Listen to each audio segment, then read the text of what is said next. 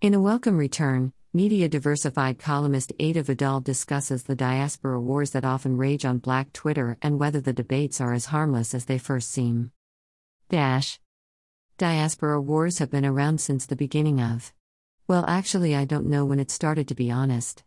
The earliest ones that I ever heard of were on the Windrush, as it was bringing the Caribbeans that we now refer to as the first generation to the UK shores. Responding to the calls of Your Motherland Needs You, they were heading to the UK to help rebuild after the war and to also help establish the National Health Service.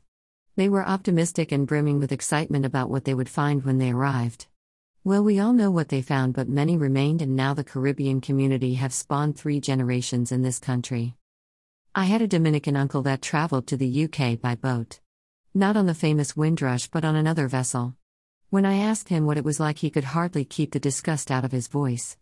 He spoke about how the Jamaicans thought they were in charge of everybody and how loud they were.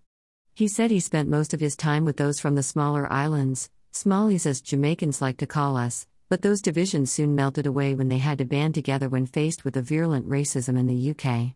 Tired of attacks, both verbal and physical, from the police and the public, they joined forces to protect the Caribbean community from racist groups such as the Teddy Boys. The resulting violence led to the 1958 Notting Hill riots, and out of that the Notting Hill Carnival was born. When you look at early black leaders such as the Mangrove Nine, they came from all over the Caribbean. The late great Darcus Howe was from Trinidad. And members were from Grenada and Guyana, amongst other places. Inter-island rivalry that I remember consisted mostly of Jamaicans versus the rest of us. Everybody would gather and gently tease one another about who made the best rice and peas and if we should use gungo peas or kidney beans. We would argue about who made the best Saturday soup or compare rum. The tone was humorous and fun. Not these days. A lot believe that black immigrants to the U.S. from the Caribbean and Africa are making their lives harder, taking their jobs and benefits while simultaneously mocking them. Recently, Black Twitter was on fire for days as a group referring to themselves as Foundational Black Americans, FBAs, emerged into our collective consciousness. They are a group of people that no longer want to be referred to as African Americans, citing their heritage as a reason. Many believe that they are not only descended from the African slaves kidnapped from the continent and sold into slavery, but also from indigenous people from America who were black and were mixed with the kidnapped people and reclassified as black. A lot believe that black immigrants to the U.S. from the Caribbean and Africa are making their lives harder, taking their jobs and benefits while simultaneously mocking them. They believe that they need to concentrate on putting themselves first and build up their communities for themselves, and the most important way to do this is to campaign for reparations. Nigerian Americans celebrate after a citizenship ceremony. There are many arguments that they make which are valid. But too many of the spaces got extremely ugly. Some of the group were saying that none of these people should be allowed in America and should build their countries rather than coming over here and stealing our jobs. Many were oblivious to the fact that U.S. imperialism was the reason that many of those people weren't able to stay home and build. It's hard to build when U.S. installed puppet governments have their boots on your neck, while simultaneously bombs rain down on your head. Immigrants were harming black people in America, and unless they stayed on code and fell in line, they were not to be welcomed. There were even calls to round them up from more aggressive outliers.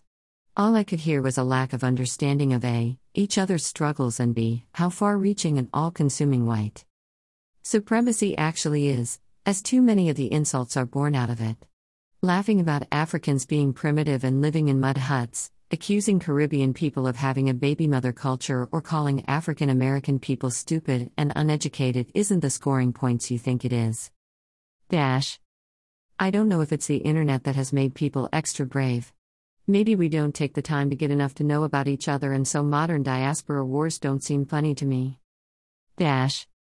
I have seen gentle discussions about who has the best food descending into madness, where people are laughing about black people being shot by the police in the US and young black people being stabbed to death on the streets of London. What the hell?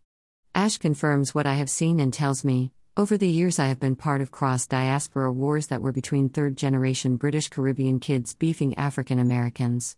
Often the wars start with offhanded jokes and then the affected group goes for the jugular. I don't know if it's the internet that has made people extra brave. Maybe we don't take the time to get enough to know each other, and so modern diaspora wars don't seem funny to me. In a Twitter space I created and hosted called Beware of False Prophets, Tariq Nasheed won't get you to the promised land. The man himself generously showed up. He has long been a divisive figure in the African American community, seen as a leader in the FBA movement, and his debating style could be considered as disruptive to say the least. He was a major figure in a lot of the discussions being held, and a lot of people, particularly those from Africa, took great offense at some of the comments made by him and his cohorts. Nasheed has written a book called Foundational Black American Race Baiter, and I asked him why he thought it was okay to refer to janky phones and cake soap constantly when debating with people from the African continent.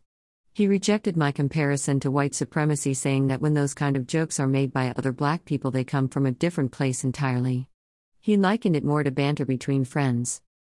The issue is that those on the receiving end aren't laughing. They feel insulted and hurt. All black people have been and continue to be hurt by white supremacy. I think the problem can be best explained by drawing a parallel with the LGBT community, and yes, I am well aware that some people sit on the intersection of both. Homophobia stings more when it is from your own family mem. It's one thing to have to deal with that level of abuse from strangers, but when you come home and close that door, you want to have safety and peace. And we black people are a family, albeit a very dysfunctional one. Ava Vidal is a stand-up comedian, journalist, and author. She has appeared on TV and radio, including shows such as Michael McIntyre's Comedy Roadshow, BBC Radio 4's News Quiz, and BBC Two's Mock the Week. Follow Ava on Twitter. If you enjoyed reading this article and you got some benefit or insight from reading it, donate to Keep Media Diversified's website online. Or visit our bookstore on Gum Road, or you can donate there too. We are 100% reader funded.